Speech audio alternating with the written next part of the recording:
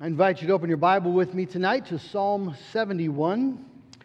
Psalm 71, as we make our way through the Psalter, you maybe will notice that we are skipping over Psalm 70. That's because Psalm 70 is verbatim from Psalm 40, verses 13 through 17. We've covered that already, and so we're going to be moving forward. Psalm 71, Derek Kidner calls this a psalm for old age, but I think we're going to find that the wisdom it contains is relevant to all of us wherever we are in our stage in life. Because this psalm presents us a wonderful, unique, God-centered way of looking at our life. Let's give our attention to Psalm 71. We're going to read the entire psalm. In you, O Lord, do I take refuge. Let me never be put to shame. In your righteousness, deliver me and rescue me. Incline your ear and save me. Be to me a rock of refuge to which I may continually come. You have given the command to save me, for you are my rock and my fortress. Rescue me, O my God, from the hand of the wicked, from the grasp of the unjust and cruel man. For you, O Lord, are my hope, my trust, O Lord, from my youth. Upon you I have leaned from before my birth. You are he who took me from my mother's womb. My praise is continually of you. I have been a portent to many, but you have been you are my strong refuge. My mouth is filled with your praise and with your glory all the day. Do not cast me off in the time of old age. Forsake me not when my strength is spent. For my enemies speak concerning me. Those who watch for my life consult together and say, God has forsaken him. Pursue and seize him, for there is none to deliver him. O God, be not far from me. O my God, make haste to help me. May my accusers be put to shame and consumed. With scorn and disgrace may they be covered who seek my hurt. But I will hope continually and will praise you yet more and more. My mouth will tell of your righteous acts, of your deeds of salvation all the day, for their number is past my knowledge. With the mighty deeds of the Lord God I will come. I will remind them of your righteousness, yours alone. O God, from my youth you have taught me, and I still proclaim your wondrous deeds. So even to old age and gray hairs, O God, do not forsake me, until I proclaim your might to another generation, your power to all those who come. Your righteousness, O God, reaches the high heavens. You who have done great things, O God, who is like you? You who have made me see many troubles and calamities will revive me again. From the depths of the earth you will bring me up again. You will increase my greatness and comfort me again. I will also praise you with the harp for your faithfulness, O my God. I will sing praises to you with the lyre, O Holy One of Israel. My lips will shout for joy when I sing praises to you, my soul also, which you have redeemed. And my tongue will talk of your righteous help all the day long, for they have been put to shame and disappointed who sought to do me hurt. Let's ask for the Lord to bless. God, now as we come to this inspired poem, we pray, Lord, that you would speak its truth through our heart, that you would teach us, Lord, how to see ourselves correctly as under your care and in your hand. I pray, Lord, that you would give us wisdom from this psalm. We pray in Jesus' name, amen. Well, if you read my pastor's post this week, you know I've been doing a little reading. One of the novels I mentioned in that post is the novel by Mark Sullivan called The Last Green Valley. It's based on a true story of a couple, Emil and Adeline Martel, and their harrowing flight from first Stalin's attempt to kill them through the starvation of Hungarians in the 30s, and then Adolf Hitler's Nazi regime, and then after they had survived World War II, then Emil was imprisoned for nearly 2 years in a Soviet imprisonment, a prison camp, labor camp. Most of the men, about 90% of the men in that camp died, but he was able to escape and made his way to West Berlin. She, with the two boys, was trapped in East Germany and barely escaped with her life. But she was able to escape. The family was reunited, and after a few years, they made their way to America. It's really an incredible story of loss and survival and suffering. But one of the reasons the book was so compelling to me is that it is It's a story about faith. The underlying question of the book was, what is your life? Is life something that happens to you? Or is life something that happens by you, by your power? Or is life something that happens for you? Is it to or by or for? And that preposition makes all the difference, because if you look at life as something that just happens to you, you're going to easily be bitter or anxious. You're going to see yourself as a victim. You'll be discouraged. Everything seems to be against you, right, when you come to hard times. And even in the good times, you'll be anxious because you know that good times can quickly disappear and bad times return. I think many of us experience life as something that happens to us. This happened, and then that happened, and that happened, and we hope this doesn't happen. But life just sort of comes at us. Others maybe think of life as something that happens by you, by your power. And if you believe that, then you'll be a driven person. You'll be someone who is confident that you can make life work if you just work hard enough, if you push the right buttons, if you do the right things. And so you'll be a driven person. You'll be a very self-reliant, particularly in your youth. But at some point, as the dreams die and the brokenness of this world and the limits of your powers become increasingly clear, you'll be forced to admit that life is beyond your ability to control. You will be forced through sin or sickness or tragedies, economic downturns, to acknowledge that your attempts to make it work are futile. Many people at this point despair. They tried to make life work. They failed. They failed at life. They failed to make it do what they thought they should be able to make it do. But what if both of those ways of looking at the world and looking at your life were just completely wrong? What if life isn't something that happens to you, and it certainly isn't something that happens by you, but what if it happens for you? What if your life was truly a gift, a precious gift, something that had been divinely ordained for you? Something that had been crafted for you. So that your perspective of life would be that it's not an accident waiting to happen, and it's not a challenge to overcome, but it's a gift, truly a gift to be received. Something to be thankful for. Something to give praise for. Because that's what we see in Psalm 71. Here's an elderly or an aging man. He doesn't seem to be in his full old age yet, but he can see it from where he stands, and he knows what life is about. We're not told for certain who wrote Psalm 71. There's many things in the psalm that sound like David. I think that would be the best guess, but we're not told that specifically.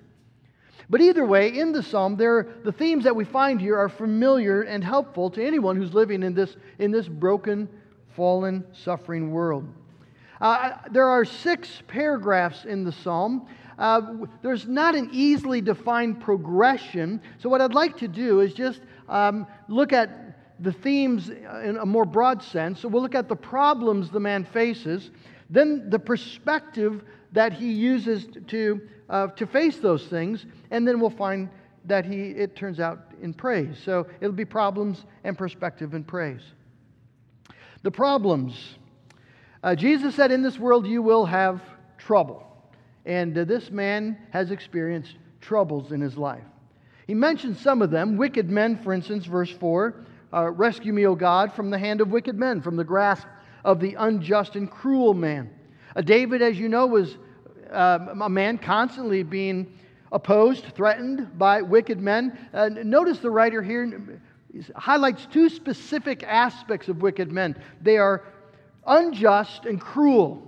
One of the things that struck me as I was just reading this historical novel was the incredible injustice and cruelty of both Stalin's Soviet regime and then Hitler's Nazi regime, where men were completely ruthless, could not care, delighted in evil in the most profound ways. Well, this man has experienced those sorts of people. Unjust and cruel men. Paul says in Romans chapter 1 that this is going to be increasingly common, that men will be faithless and heartless and ruthless. That's what happens when evil increases in the world. Well, those sorts of circumstances raise faith questions. So, as I'm reading through the book, one of the things that's happening to the characters is they're really wrestling with their faith. How can a good and just God allow Soviet Russia and Hitler's Nazi Party to just crush millions of people, innocent people? How does a just, loving God let people just be slaughtered because they're Jews? And they're begging for their life, and it doesn't matter. Evil men just machine gun them down over a mass pit. Why does God let those gross injustices, but also the many injustices and cruelties that God's people experience all over the world still today? We have brothers and sisters who are experiencing the wicked acts of cruel and unjust men. And it's a challenge to our faith. The other trouble this man's experienced is these enemies, they accuse him. Verse 10, my enemies speak concerning me. Those who watch for my life consult together and say, God has forsaken him. Pursue and seize him, for there is none to deliver him. The devil, of course, is the great accuser, and those who follow the devil follow his lead. In the religious context of Israel, these sorts of accusations would be based upon the assumption of great sin. And so these people are assuming that God forsakes those who are guilty of great wrong, and that God has forsaken the author. If this is David, he of course is open to the charge, isn't he? He has committed a great sin. The great sin with Bathsheba and then putting to death her husband Uriah. And you know that the devil and David's own conscience, after he's finally convicted of his sins, for how many years following that didn't David reflect upon that with deep regret and battling with maybe the devil and his own conscience? We maybe know what that's like. It's hard to be a normal Christian and to have your conscience condemn you. Because the fact is that the devil in our conscience can point to things that are absolutely true. We have sinned. We've sinned grievously. There's 1,000 reasons why God would justly remove His grace from us. Why God would just let us go. And it's an easy thing for the devil in our conscience maybe to hold up those things. And I think those accusations become maybe more real as you mature. As you become more spiritually mature and you realize what God deserves in a deeper way, and you realize what your sin is actually about and the wickedness and the vileness of it in a truer way. And the author here seems maybe to be experiencing that. I was just listening this past week to a sermon on Psalm 71, and an older pastor, John Shearer, began he was talking to some other pastors, and he says, just like you, I'm aware of the gap between what I have been over the past 40 years and what I could have been, what I should have been. I'm very conscious of that. I'm painfully aware of the distance there is between reputation and reality. And I think anyone that's spiritually mature completely understands that. People look at you and they'll maybe notice certain things that are laudable. They'll praise you, pat you on the back. But you know you. You know the sins that you've committed. You know the gap between what you should have been and what you have been. And that's a struggle for people, particularly I think as they move into older age. And then he mentions old age itself. Verse 9, do not cast me off in the time of old age. Forsake me not when my strength is spent. Even to old age and gray hairs, O God, do not forsake me. It's verse 18. You see, the world values people that can contribute, don't they? The world values you if you're strong, if you have ability, if you have skill, if you're able to be productive. And God's people can easily think that's the way it is with God, that God loves it when we get things done, when we're productive. And we enjoy serving the Lord with our abilities and our skills, whether that's in providing for your family, raising your kids, nurturing friendships, having a good job where you're using your gifts, helping out at the church, whatever it might be. We enjoy being productive. But what about when you're not productive, when you're not capable? When old age has robbed you of your abilities, your skills? There's an old poem that speaks of this in this way: two glad services are ours, both the Master loves to bless. First, we serve with all our powers, then with all our helplessness. Helplessness, friends, is something that we're all going to experience in one way or another. You experience it now if you're young, when you're sick and you can't do the things that you normally could do. Elderly people experience it profoundly when eyesight fails and hands tremble and strength is gone. And we just need to recognize that helplessness is not an aberration. It's not a bug in the software of the Christian life. It's a design feature. We actually are, all of us, dependent completely, all the time, upon the Lord. Our strength is just what God has given to us, and there will be times He takes it away, either for a season or for good. And the writer here, as he's looking towards old age, says, do not forsake me when my strength is spent, when I have nothing left to give, nothing left to offer, nothing but my need. It's a real prayer. But it's a prayer offered in faith and even in confidence, because as the author is writing, he's writing with a wonderful looking back over his life and a looking up to the God of his salvation. So the perspective of this writer. He starts by acknowledging that God is his refuge. In you, O Lord, do I take refuge. Let me never be put to shame. And throughout the psalm, he weaves then both the character of God, that is his refuge, and the purposes of God. Those are the two things that stand out in the psalm. Those are the things that he's taking refuge in. What God is like and what God has purposed. So first, the righteous character of God, verse 2. In your righteousness, deliver and rescue me. The righteousness of God is his infinite, unremitting commitment to always and only do what is perfectly just and right. God does no wrong. Genesis 18:25, shall not the judge of all the earth do what is right, what is just? Verse 19, the writer speaks of it again. Your righteousness, O God, reaches the high heavens. You who have done great things, O God, who is like you? This is an essential conviction for those who hope to live in faith and even in praise in days of trouble and injustice and cruelty. Why does God allow such hard and horrible things to happen? We don't know. We don't know. And even the tragedies that happen in our day-to-day life, things that are hard, things that are devastating. Why does God let loved ones die young? We don't know. The secret things belong to God. But we do know this, that God does no wrong. There's no unrighteousness in God. He doesn't do wrong.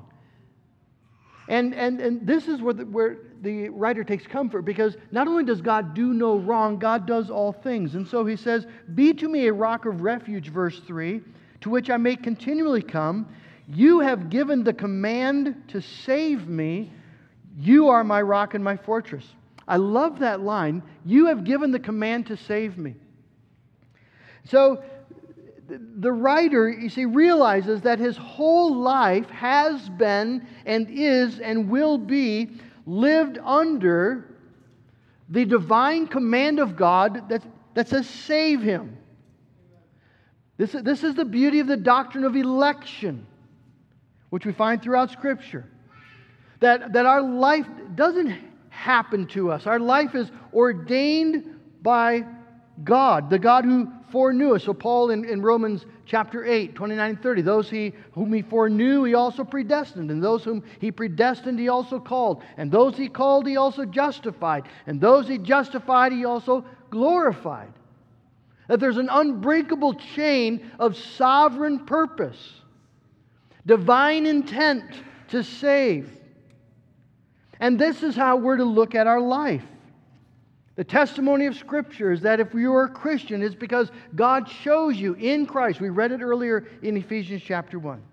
God chose you in Christ before the foundation of the world. In love, He predestined you to be adopted as sons according to the purpose of His will. And all of God's providential dealing with you and with me flows out of His electing, saving purpose and love. So all that God has elected, all that God has ordained must serve, for me, for you, must serve the purpose of justification and glorification. Isn't that good news? That there's nothing that God allows to or ordains to happen in your life that does not serve that electing, saving, glorifying purpose. John Shear was talking about a Puritan who, above his home, over the door, had inscribed these words, "God's providence is my inheritance." I like that. God's providence is my inheritance. It's mine. It's for me. And this old man has a wonderful sense that his life then has been lived from the very beginning in the providential saving care of God. So look at verse 6. "Upon you I have leaned from before my birth. You are He who took me from my mother's womb." Notice he doesn't say that he leaned on God from the day of his birth, but from before his birth. There was not a moment in his existence, even when he was in the womb, he was depending, leaning upon God. Not consciously, but truly. At the close of the end of the service, we're going to be singing a hymn that has this line, "Unnumbered comforts to my soul your tender care bestowed, before my infant heart conceived, from whom those comforts flowed." God was for you, brother and sister, even when you were in the womb. And God brought you out of the womb. You didn't just happen to be born. God knew the very day and ordained the day and the moment of your birth. And that providential care continues all through our life. As the man says, "From my youth, O God, you have taught me. From my youth, you have taught me." Verse 15, he says his whole life has been experience of God's loving providential care. And he's going to talk about it. "My mouth will tell of your righteous acts, of your deeds of salvation all day, for their number is past my knowledge." And in verses 15 and 16, he seems at first in verse 15 to be talking about the deeds of God's salvation that apply specifically to him, things that God has done to him. In verse 16, it seems the mighty deeds, the things that God has done for Israel as a whole. But here, he acknowledges that God has been constantly, daily saving him. And he doesn't even know the full number of the ways that God has accomplished and carried out this work. Who among us have any clue of all the times God has protected us from harm and evil? And who can tell the story of your life? All the story that connects all the dots, all the facts, all the events, so that every single one of them fits into a perfect piece where God is creating something beautiful and something for your everlasting salvation. I think in heaven we are going to be stunned to see the story of our life and to see all the unnumbered kindnesses and grace that God showed to us, His deeds of salvation in our life. And so this old man, as he looks at in his past, he has a keen sense that his life has not happened to him. It's been ordained for him. Even the hard things have been ordained. Notice verse 20. "You who have made me see many troubles and calamities will revive me again." Who made him see calamities and troubles? His God made him see calamities and troubles. God did these things, and yet the God who brought the calamity also brought the deliverance. And that fuels his hope for the future. Verse 20b, "From the depths of the earth you will bring me up again. You will increase my greatness and comfort me again." You've done it in the past. God, you will do it again. This man is not he does not see that life has happened to him so that he's a victim. His life certainly has not happened by him so that he's a hero. His life has happened for him, and that makes him a worshiper. It makes him a worshiper.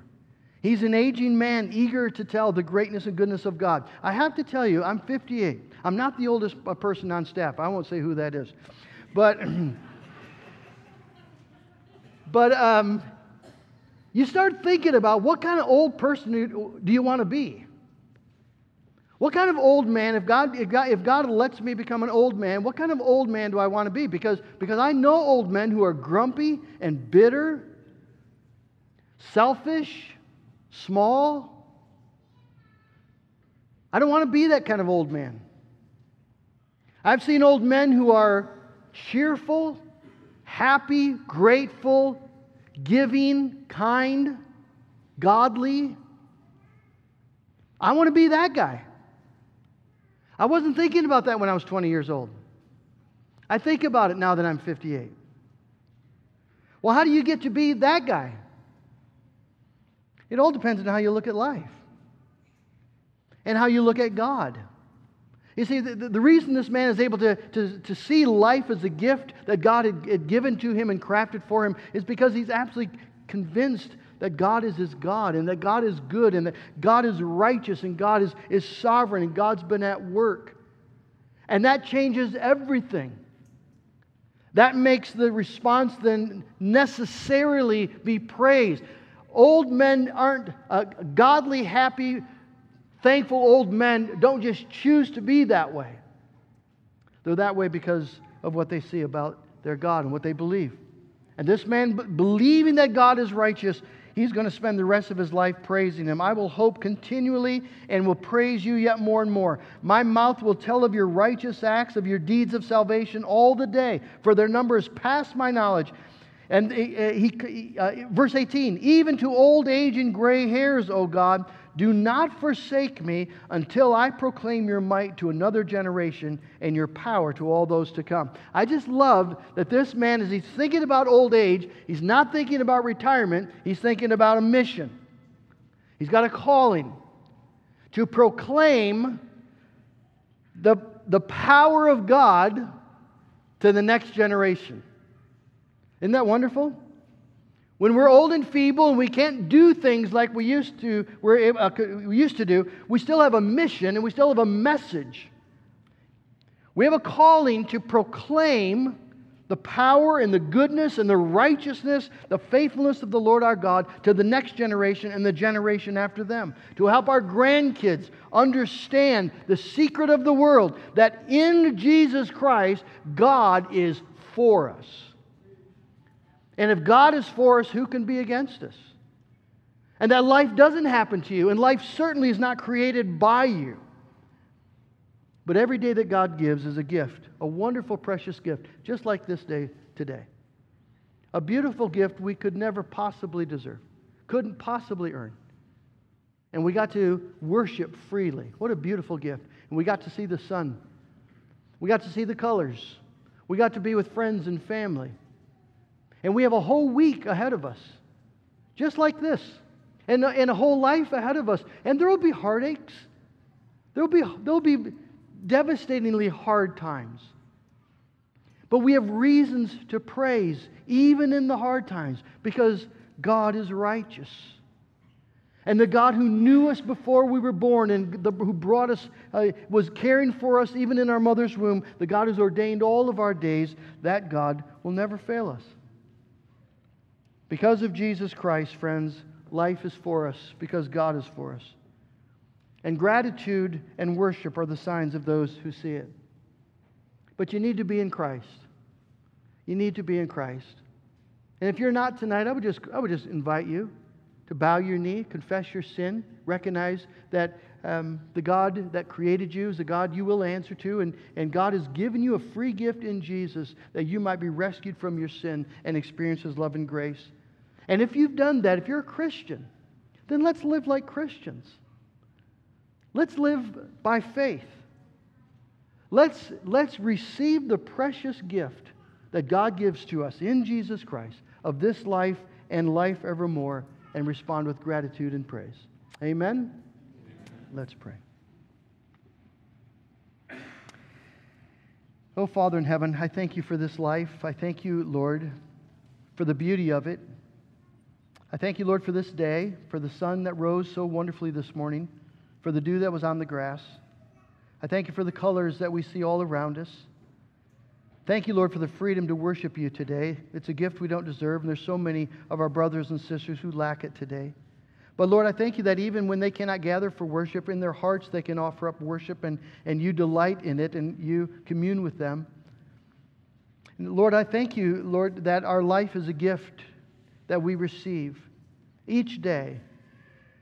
Because if you are for us in Jesus Christ, oh Lord, then who can be against us? And I pray that we would then live with gratitude and thanksgiving. I pray, Lord, it would change our perspective. I pray it would take away our anxiety.